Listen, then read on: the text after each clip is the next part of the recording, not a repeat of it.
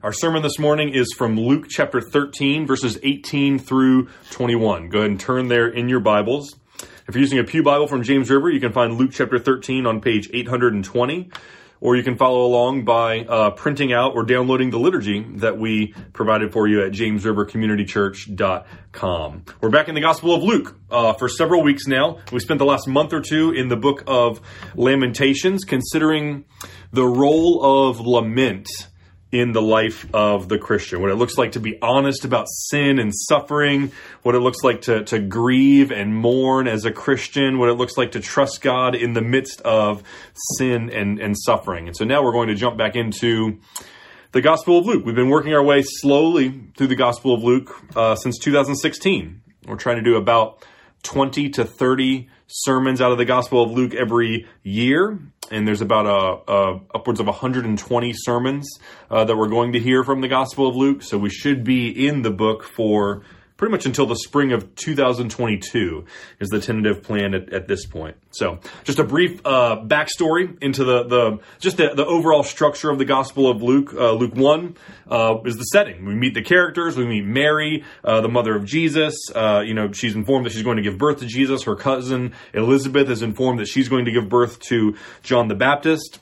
Luke 2, Jesus is born. We get a limited glimpse into his childhood. Luke 3, we meet grown-up John the Baptist, and he is just comes out swinging, calling people a brood of vipers, and he rebukes King Herod for his adultery, and he baptizes Jesus, who's also grown up by this point. Luke 4, Jesus begins his Galilean ministry. And so he starts with his temptation in the wilderness. He goes to Nazareth. He begins preaching and teaching. He's rejected and sent away. Chapters 4, 5, 6, 7, 8, and 9 are all Jesus traveling around Galilee and calling his disciples and performing miracles, feeding people, casting out demons, healing people who are blind or paralyzed or have leprosy. He's raising people from the dead, all kinds of things like that. He's preaching the kingdom of God. He's preaching long-form sermons. He's teaching with short parables and illustrations. In Luke chapter 9, Jesus sets his face toward Jerusalem. And so for the next 10 chapters from Luke 9 all the way through Luke 19, Jesus is on a journey to Jerusalem. And he's doing much of the same thing. He's still preaching, still teaching, still doing ministry, still healing people, still teaching through parables, things like that.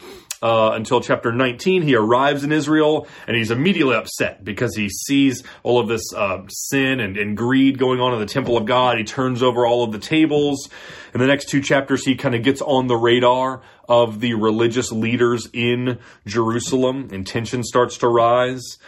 Chapter 22, they enlist the help of Judas, and they have Jesus arrested. Chapter 23 is Jesus' trial and his verdict and his death on the cross.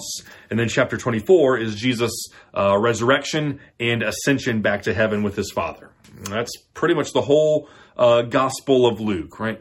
Prophecy, birth, life, ministry, Jerusalem, arrest, crucifixion, resurrection, ascension. It's kind of the long and short of it. For the next few weeks, we're going to be in Luke chapters 13 to 17. So we're going to be looking right in that area of Jesus's trip from Galilee to Jerusalem.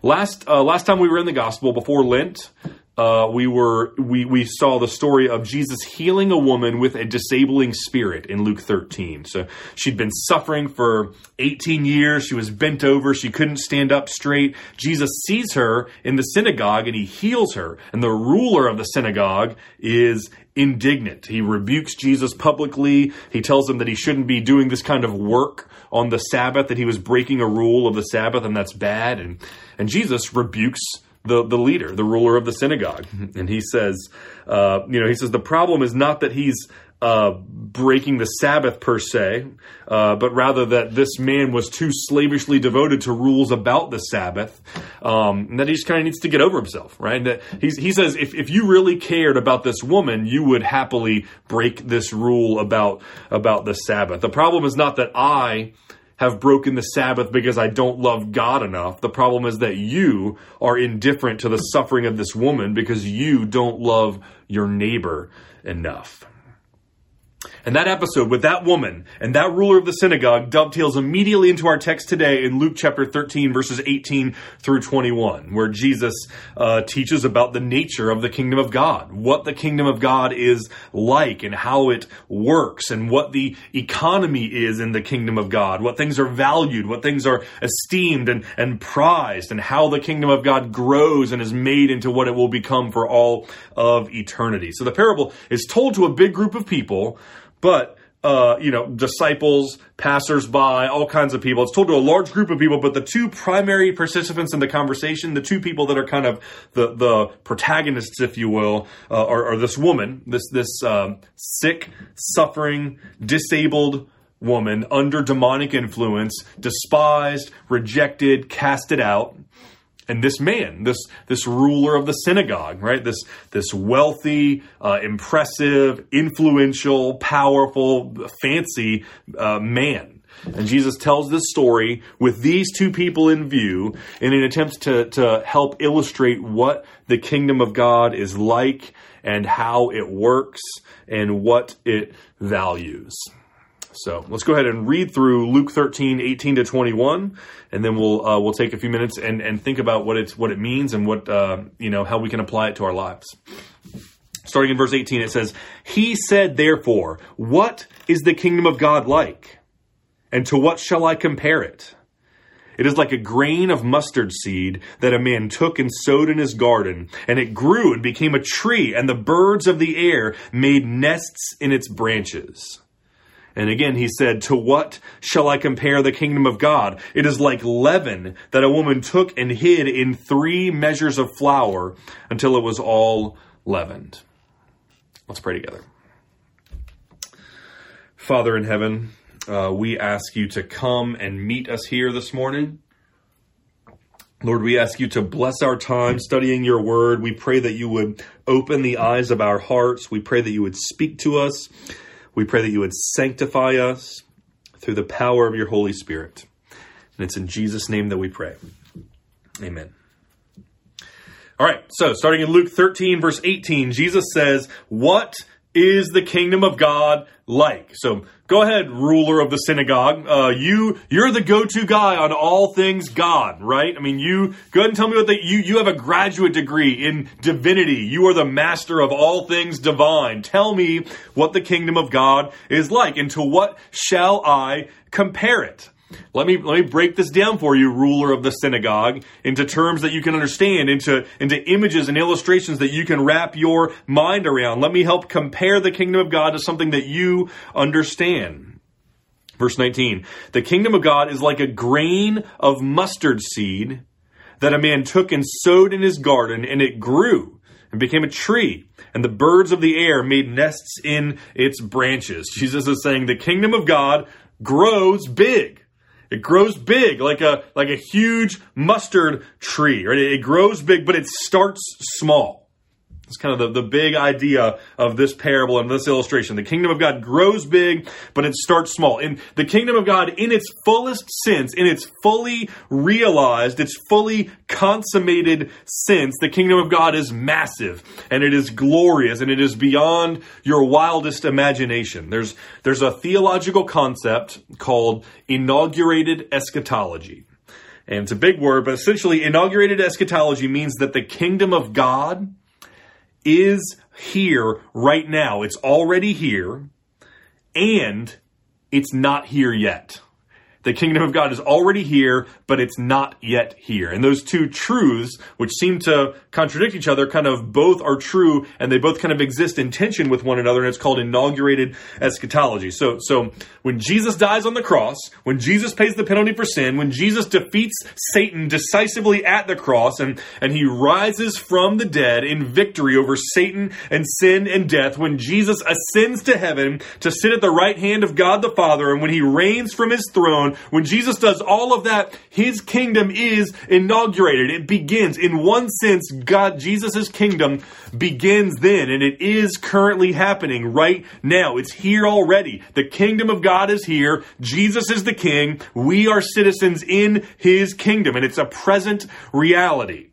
But at the exact same time, the kingdom of God is not here yet. It's already here, and it's not here yet. Because while God's kingdom is here, while Jesus is reigning, right? Well, it's also true that heaven in the eternal state is something radically, categorically, fundamentally different than the life that we're living right now in the world that we are living right now. In the eternal state, we will live with God. We will dwell with God. We will interact with Him face to face in a way that we don't do right now. Satan and sin and death will be no more. They'll be decisively defeated, but they will also be completely eradicated. Life will be perfect. We won't have a broken, fallen body that can experience pain. We'll have a resurrection body that will live on forever, right? And in that sense, the kingdom of God is not yet here. And that it's that not yet sense of the kingdom of God, the eternal state where we're headed together. Jesus is pointing to it, and He's saying, see, the kingdom of God grows big. Right? It's the place that we're headed is big and incredible and beautiful and glorious and awesome. It's like a giant sequoia tree, a giant redwood tree that towers over every other tree in the forest. It's beautiful. It's massive. It's qualitatively different and better than anything you've ever experienced. Listen to how the Apostle John describes what that day will be like.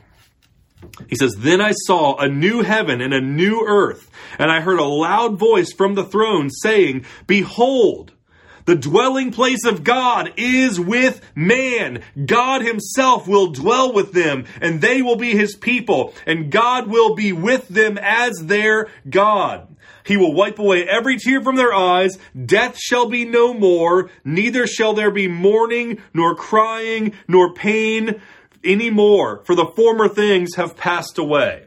Revelation chapter 21. And elsewhere in Revelation, in chapter 7, we read, after this I looked, and behold, there was a great multitude that no one could number, from every tribe, from every nation, all the tribes, all the people, all the languages, standing before the throne and before the Lamb.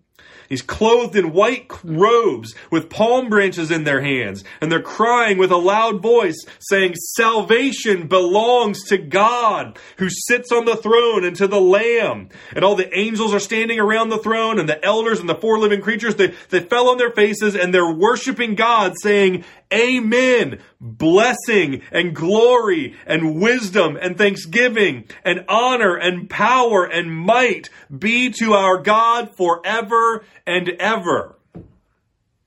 Revelation chapter 7. The picture is one of just beauty and glory and majesty, and we're dwelling with God, and we're worshiping God, and we're enjoying the presence of God, and it's life as it was meant to be lived. Everything is perfect, and Jesus is pointing forward to that reality in the future and saying, see, the kingdom of God grows big, it grows glorious, it grows magnificent.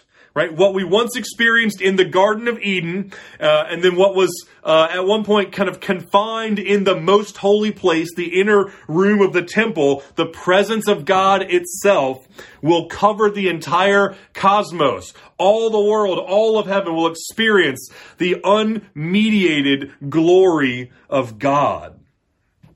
And so the kingdom of God, where we're going, is big and glorious and magnificent. It's not some increment. It's not like a 1% growth on your savings account. It's not a small incremental change. It's a massive, categorical, fundamental difference between where we're living now and where we are going. The kingdom of God grows big and beautiful and glorious.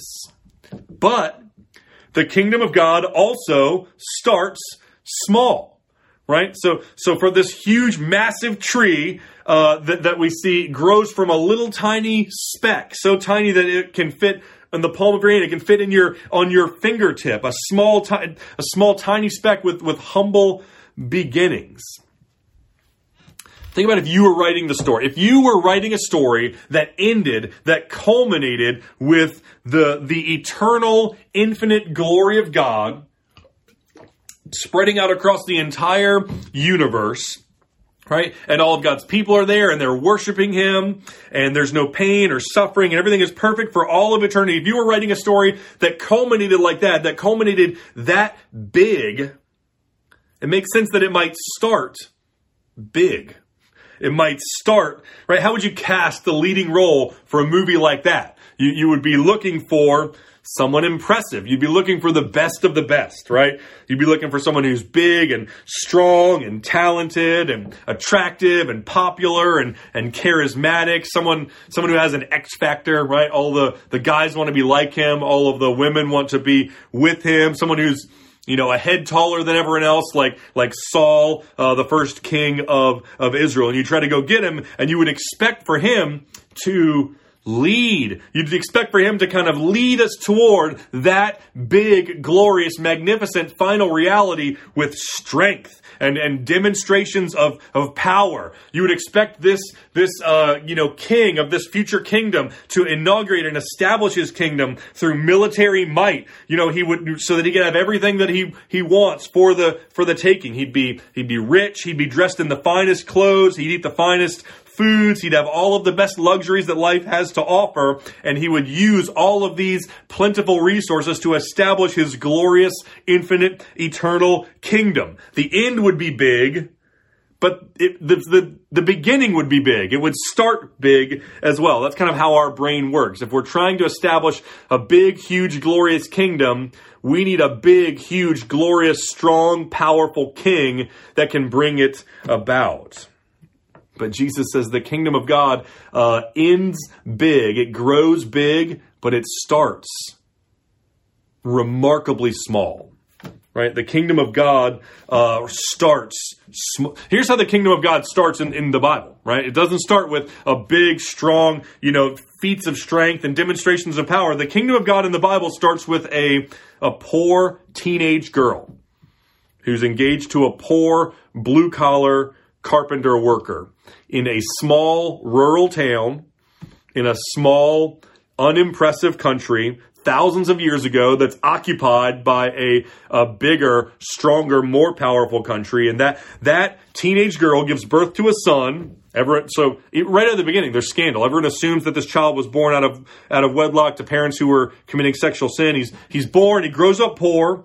He humbly learns the family trade. He learns carpentry from his adopted father. Never really achieves that much, right? Doesn't really acquire a ton of wealth, doesn't accumulate much. He just kind of goes about his business in a very humble existence. And when he grows up, he decides to leave home and to become an itinerant preacher. And so if you thought he was poor when he was a carpenter, now he's even more poor. Now he's homeless. Now he's sleeping out under the stars. Foxes have holes, birds have nests, but this guy doesn't have anywhere to lay his head. No one knows who he is. No one cares who he is. He had no beauty or majesty to attract us to him. Nothing in his appearance that we should desire him. He was despised and rejected. He was a man of suffering. He was familiar with pain, right? He was like one from whom people hide their faces, and we despised him and we held him in low esteem. That's how the story of the kingdom of God starts. Humble beginnings, small, nondescript, unimpressive. And where does it go from there? So that's the leading character, is Jesus, this poor itinerant preacher. So how does he establish his kingdom? Probably like a David and Goliath story with he takes on the powers that be, and he defeats them, and he establishes his rule and his reign. He overthrows them and establishes his kingdom through force. So now he has all the power. Now everyone associated with him has all the power. They control the government. They control the laws. They control the legislation. They won the culture war. Now they can build their kingdom in strength and charisma and power and might. Maybe you'd expect that. It's just the opposite. The kingdom of God starts small. So that poor itinerant preacher who was despised and rejected, who was traveling around doing ministry, and he was homeless, he didn't overthrow the big government like you might expect. He fell victim to the government, right? He was arrested under false pretenses. He was accused of crimes he didn't commit. He was sentenced to death. His friend betrayed him. His other friends abandoned him. He was left all alone. He was beaten and tortured. He was hung to die publicly on a cross. Everyone made fun of him. Everyone laughed at him. They scorned at him. They mocked him. And he died unceremoniously. They didn't have a place to bury his body. Right? He didn't have a grave. He was so poor, he didn't have a burial plot to be buried in, so someone else had to lend him one, and he borrowed it. He died in abject poverty and utter humiliation. That's the start of the kingdom of God. A poor, homeless preacher is killed and dies penniless and has to borrow a grave from someone else who can afford it. The kingdom of God starts there, and yet it grows. Eventually it grows to where Jesus is on his throne, reigning in glory, but it starts small with Jesus born in a manger and dying on a cross. The idea is foreign to us, right? We love the idea of it ending big, of it growing big, but the idea of it starting small and having humble beginnings is foreign to us. It was foreign to Jesus' followers in their time. Right, in Mark 9, we read that the Son of Man is going to be delivered into the hands of men. Jesus says to his followers, I'm going to be killed. I'm going to be delivered into the hands of men. They will kill the Son of Man, and after 3 days, he will rise. So he's saying, these are the humble beginnings to the kingdom that we're all looking forward to. And their response, they did not understand what he meant, and they were afraid to ask him about it. So the Jesus followers realized all too well that the kingdom of God was going to end big, but they didn't understand that it was going to start small. So it's true on a grand scale with the universal collective corporate church. Jesus is building this big, huge, massive kingdom with millions, billions of followers that are going to worship him forever. That started small, but it's also true on an individual level with each and every Christian, right? Your story, my story, individually, it might very well end big, with us dwelling in the presence of God, under the glorious rule of God, in the eternal, magnificent new heavens and new earth. Our story ends big. But how does our story start individually? Oh, well, surely our individual stories start by God picking the best and the brightest and the most impressive and the most successful. And God comprises his kingdom of these first round draft picks that he wants. The best of the best, the most godly, the most righteous. And surely those people get into God's kingdom. They win a contest, right? It costs a huge sum of money that only a few people can afford, or you have to do something historically noteworthy, and everyone thinks that you're awesome, and that's why God picks you to be in his kingdom. Surely that's how our individual stories start. It ends big in the presence of God, but it starts big by being awesome and deserving of it. Quite the opposite, right? In the economy of the kingdom of God, things end big with us being in God's presence, but they start small, right? Our story of coming into the kingdom of God doesn't start with us summoning our strength and our intelligence and our righteousness and deciding to be a better person and coming to God on the basis of our own merit. Our story of coming into the kingdom of God starts with us coming to the end of ourselves and saying, I have blown it. I have made a mess of my life. I have made shipwreck of my life. I'll never be able to get things right. I'll never be able to save myself. I need someone else to save me. I need someone else to come bail me out. I need someone else to do what I could not do, to accomplish what I could not accomplish, to pay the penalty that I could not afford, to earn the salvation that I could not earn. And then I need them to give it to me free of charge, even though I have nothing to offer them in return. That's the smallness of how our individual stories of coming into the kingdom of God start, with having nothing and being completely and totally in need of God's grace. Of course, that's exactly what Jesus does provide, right? Jesus does pay for our sin. He does pay our penalty. He does take the wrath of God that should have been ours. He does welcome us into his kingdom. He does invite us to trust him and place our faith in him and to identify with him and to hide in him. And he does take our sin, and he's punished as if our sin was his. And he does give us his righteousness, and we are rewarded as if his righteousness was ours, right? The barrier of entry into the kingdom of God, the price of admission is not righteousness or holiness or competence or aptitude or intellect or strength or power. The price of admission into the kingdom of God is weakness. It's total, complete, utter weakness. Confessing that you're weak, confessing that you're broken, confessing that you cannot accomplish your salvation on your own, and effectively giving up, right? It's saying, I'm going to stop trying and start trusting. I'm going to stop trying to earn God's favor, and I'm going to start trusting that God loves me because of Jesus and who he is and what he has done for me. The kingdom of God ends big, eternity with God, glorious new heavens and new earth, but it starts small with individual repentance and faith, turning from our sin and trusting in Christ.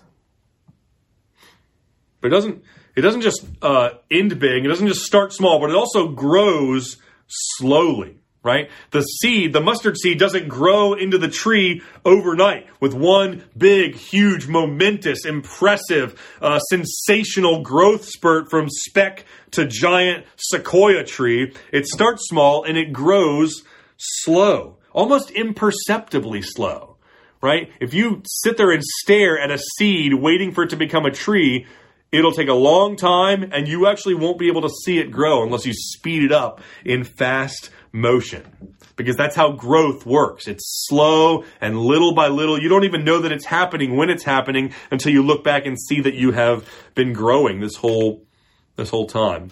My son Baxter is 5 months old, and he's getting bigger. I can tell that he's getting bigger because we've gone through several sets of clothes already. We're on like the third round of clothing that we've had to go through and then, put in storage in case we have any more kids. And I know he's growing because when I FaceTime with a family member or a friend and they see him and they haven't seen him in a month or two, they say, "Oh my goodness, your son is growing so big. He's much bigger now than the last time that I saw him." Or I can tell that he's growing by looking at a picture of him when he was born and then holding it up next to him right now and seeing that he looks much different than he did on the day that he was born. He's much bigger and he's much more developed now than the day that he was born. But I don't know that he's growing because I see him growing.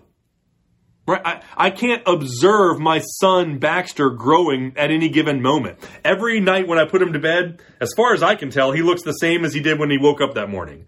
And every morning when he gets up, he looks, as far as I can tell, the same as he did before he went to bed last night. So in the moment, I can't necessarily discern any sort of significant, dramatic, discernible, observable growth spurts.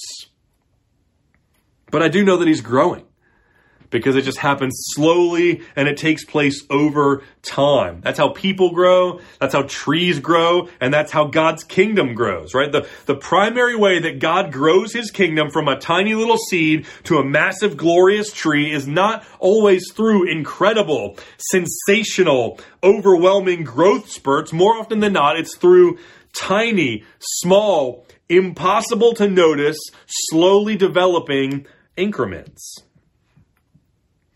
Which it's not to say that God's kingdom never grows dramatically and significantly and quickly, right? There are occasions when God's kingdom grows through massive, incredible, sensational, big spurts of growth. There are worldwide known evangelists like Billy Graham or Charles Spurgeon or John Piper. There are people with these huge, massive ministries, and God blesses them, and they draw huge crowds, and they're sensational, and they have massive influence. So sometimes big, fast, observable growth happens quickly.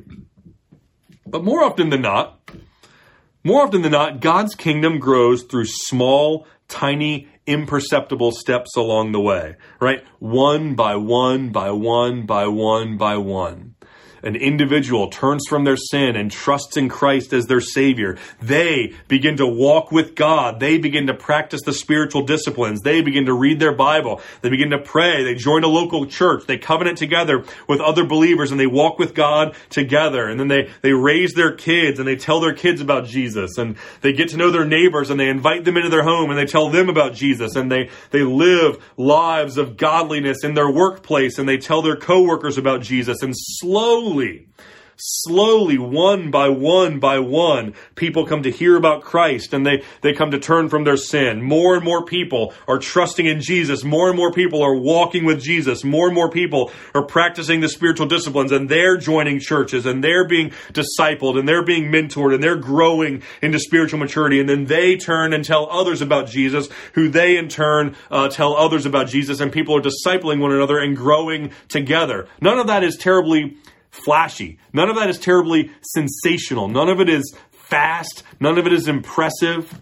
None of it is, it's all very ordinary. It's all very small. It's all very slow. It's all very borderline, impossible to notice as it's happening.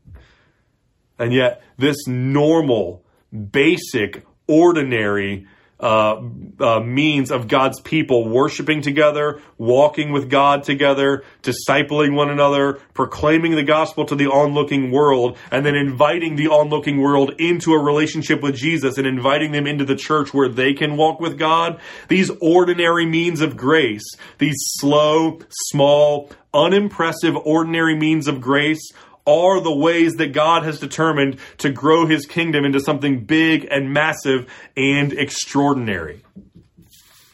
It starts small like a seed. It grows slow, little by little by little, but eventually it grows big and it becomes a huge, massive kingdom that occupies the entire cosmos, where the glory of God dwells and where God's people can live with him under his rule. The kingdom of God grows to be massive and glorious, but it starts small and humble.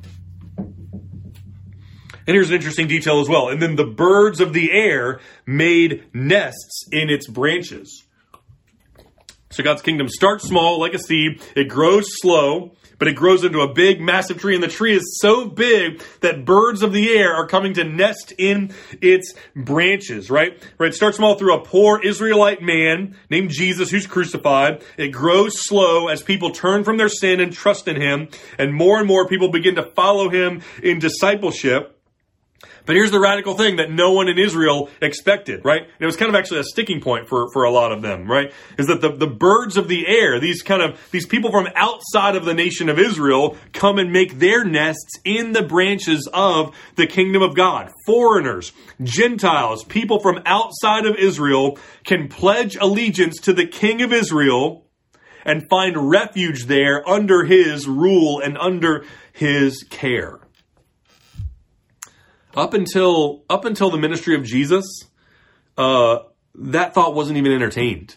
The thought of the nations coming in and enjoying the covenant blessings of Israel wasn't something that it was us versus them. It was Israel versus the world, right? We had our people. We are the ones that God made the promises to. It was our forefathers that God knew and chose and walked with. It was our nation that God saved out of Egypt. It was our nation that God gave the land of Canaan to. God loved us. God wanted to bless us with a special covenantal relationship. Right? The other nations are not welcome to benefit from it with us, right? They're seen as a threat. Other nations are places like Egypt that wants to enslave us. There are places like Canaan that worship other gods and that want to kill us. There are places like Assyria that comes and invades us and destroys us. Places like Babylon that comes and besieges us and takes us captive, right? It's these massive occupying superpowers like Greece and Rome with huge armies. We don't want them here. They are bad. We are good. God's promises are for us and not for them. In fact, the only promise that is for the nations is God's promise of judgment against sin. That's how Israel felt about the other nations. And then here comes Jesus, and he starts interacting with Gentiles. He starts interacting with Samaritans. He starts interacting with Romans. He starts being friendly with people outside of the borders of Israel. And he starts teaching, saying things like, I have sheep that are not of this fold, and I must bring those sheep from other folds in also, and they will listen to my voice, and there will be one flock with one shepherd. And then Jesus mobilizes the Apostle Paul to go to the Gentiles and to see to it that the Gentiles are grafted in to the people of God. The ministry of Jesus was all about taking the promises and the blessings that God gave to Abraham and to the nation of Israel and extending them to the entire world, to all Gentiles. The ministry of Jesus was all about inviting the nations, the birds of the air, to come in and to make their nest within the people of God. Come in and enjoy the benefits of the covenantal blessings that God had for Israel. They are now open for anyone and everyone.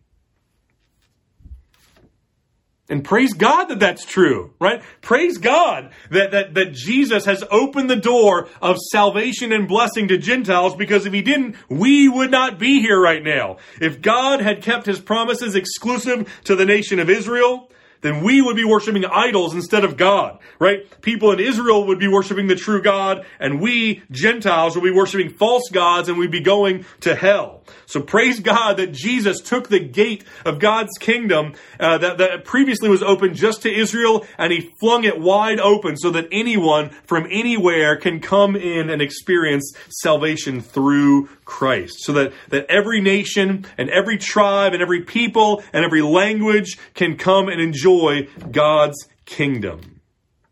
God's kingdom starts small, but it grows big. It starts small, it grows slow, and it grows to be big. And then in verse 20 and 21, we see another characteristic of the kingdom of God and of its growth.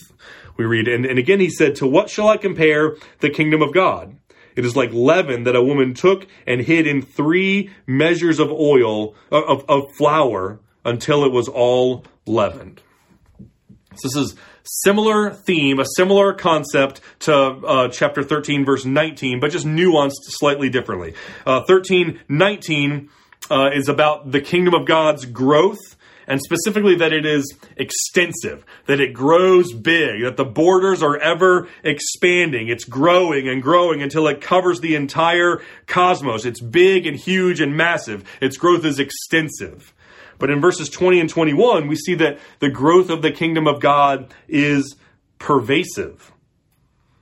All right? Verse 21 has less to do with how big the borders of the kingdom of God expand, and it has more to do with how the nature of the kingdom of God and the values and the economy of the kingdom of God work their way universally throughout all of it, right? Verse 19 is how big the kingdom gets. Verse 21 is how universally the kingdom affects everything that it touches. And he uses the illustration of bread dough. A woman is making 3 measures of flour worth of dough. Scholars estimate that a measure of flour is probably upwards of 20 pounds. So she's probably working with near 60 pounds of flour. And she takes a tiny little bit of yeast and she throws it into a massive, huge 60-pound batch of flour. And what happens? This tiny little bit of yeast permeates its way throughout the entire batch of flour. It causes the entire batch of dough that is 60 pounds, that could feed dozens, if not hundreds of people. The entire batch of dough is leavened. This little bit of yeast affects the entire batch of dough, and no part of the dough is left untouched. The effect on the dough is universal, it's pervasive, it's all throughout the entire batch. And Jesus says that's what the kingdom of God is like. It's extensive, like a seed growing into a tree and being big, but it's also pervasive, like flour working its way into an entire batch of dough. So here's what he means, right? He means that within the kingdom of God, God is the king. Within the kingdom of God, God is the king, and what he says goes, right? There's no such thing as a small, little, isolated pocket of rebellion within the kingdom of God. God's will and God's plan and God's rule permeate the entirety of God's kingdom. And if you want to be in God's kingdom, you have to live according to God's plan and God's rule and God's reign. This means that in heaven, people will love God. They will worship God. They will be all about God. God will be at the center of everything. God's glory will be at the center of everything, right? No one else is going to be at the center. You're not going to be at the center. I'm not going to be at the center. Our preferences are not going to be at the center. Our comfort, our pleasure is not going to be at the center. God is at the center. God's glory is at the center. And so if the God being at the center of your existence and our existence is not exciting to you, then heaven doesn't sound exciting to you, because God is the king and heaven is all about God. And this means that here on earth, right? That in our lives, God expects us to obey Him with that God will not tolerate pockets of rebellion or pockets of indifference within the lives of His people. He expects the gospel to permeate the entirety of their lives, just as yeast permeates the entirety of a batch of dough. This means that if you're a Christian, there's no such thing as holding back part of your life and saying, this part of my life is mine. God doesn't have any control here. I'll obey God and I'll follow God in these select areas of my life, but in these other areas, I'm the king and God is not the king. There's a number of ways that we might try to claim sovereignty over some portion of our lives. There's any number of ways that we might refuse to obey God with one particular area of our lives. But certainly two of the most prevalent in our society today are sex and money, right? I'll obey God. I'll follow God. I'll live for God. I'll be a model Christian in every area of my life, but my money is my money. And no one can tell me what to do with it. Oh, God wants me to be generous. God wants me to give a portion of what He's given me back to my local church. God wants me to love eternity and invest in it more than I love my life now and spend money on myself now. I'll think about it, because it's my decision, and I'm the king, and I do what God can have all the rest of my life, but with money, it's mine, and I make the decisions there. Or sex, right? I'll obey God, I'll follow God, I'll live for God, I'll be a model Christian in everywhere in my life, except my sexual life. If I'm single, and I'm going to be sexually active because everyone else is. So I am going to as well. It's nobody's business except my own. I'm going to do what I want. No one can tell me what to do, right? Or other forms of sexual sin. Adultery, pornography, flirting with people that aren't your spouse, having eyes for people that aren't your spouse. Whatever it is, it's my business. It's not God's business. It's not anyone else's business. It's my business. And the theological reality is that leaven works its way through the entirety of the batch of dough and leaves no area untouched. And in the economy of God's kingdom, God's righteousness and the gospel works its way through the entirety of every person in it, and it leaves no area of their lives untouched. And so if you're in God's kingdom, the entirety of your life is to be submitted to the will of God. Because God's kingdom is all-encompassing, and God's kingdom is completely and totally pervasive. That's Jesus' teachings on the kingdom of God. It starts small with humble beginnings. It starts with a poor man in Israel being killed and crucified and executed publicly. It starts with, it grows little by little, right? It grows as one person after another person humbly turn from their sin and trust in Jesus and walk with God and follow God. But eventually it grows big. It grows massive. It grows glorious. It grows extensive as God's glory covers the entire universe, right? And it grows pervasive as every single square inch of God's kingdom is under God's perfect, righteous, glorious, benevolent will. That's Jesus' teaching on the kingdom of God. Now, remember who Jesus is speaking to from the previous passage, right? Remember that Jesus is speaking, among others, he's primarily speaking to this poor, sickly, disabled woman and this rich, powerful, influential ruler of the synagogue. And so the main point is, one of these two people is big and impressive, and the other one is small and inconsequential. And Jesus is saying, God works with people who are small and inconsequential. God is not impressed by people who are big and impressive. God cares about, God is drawn to, God loves, and God loves to save people who are small and inconsequential. God takes people who are small and He does huge things with them. God takes people who are ordinary and He does extraordinary things with them. God takes people who are regular and run-of-the-mill, but if they turn from their sin and if they trust in Jesus, then God will take them and He will build His kingdom with them, and they will reign together with God in the kingdom of God forever and ever and ever. God is not interested in the biggest. He's not interested in the best. He's not interested in the richest. He's not interested in the most impressive. God wants the small. God wants the lowly. God wants the humble. And God wants them to be faithful. And our call today is to be faithful to God in the small things.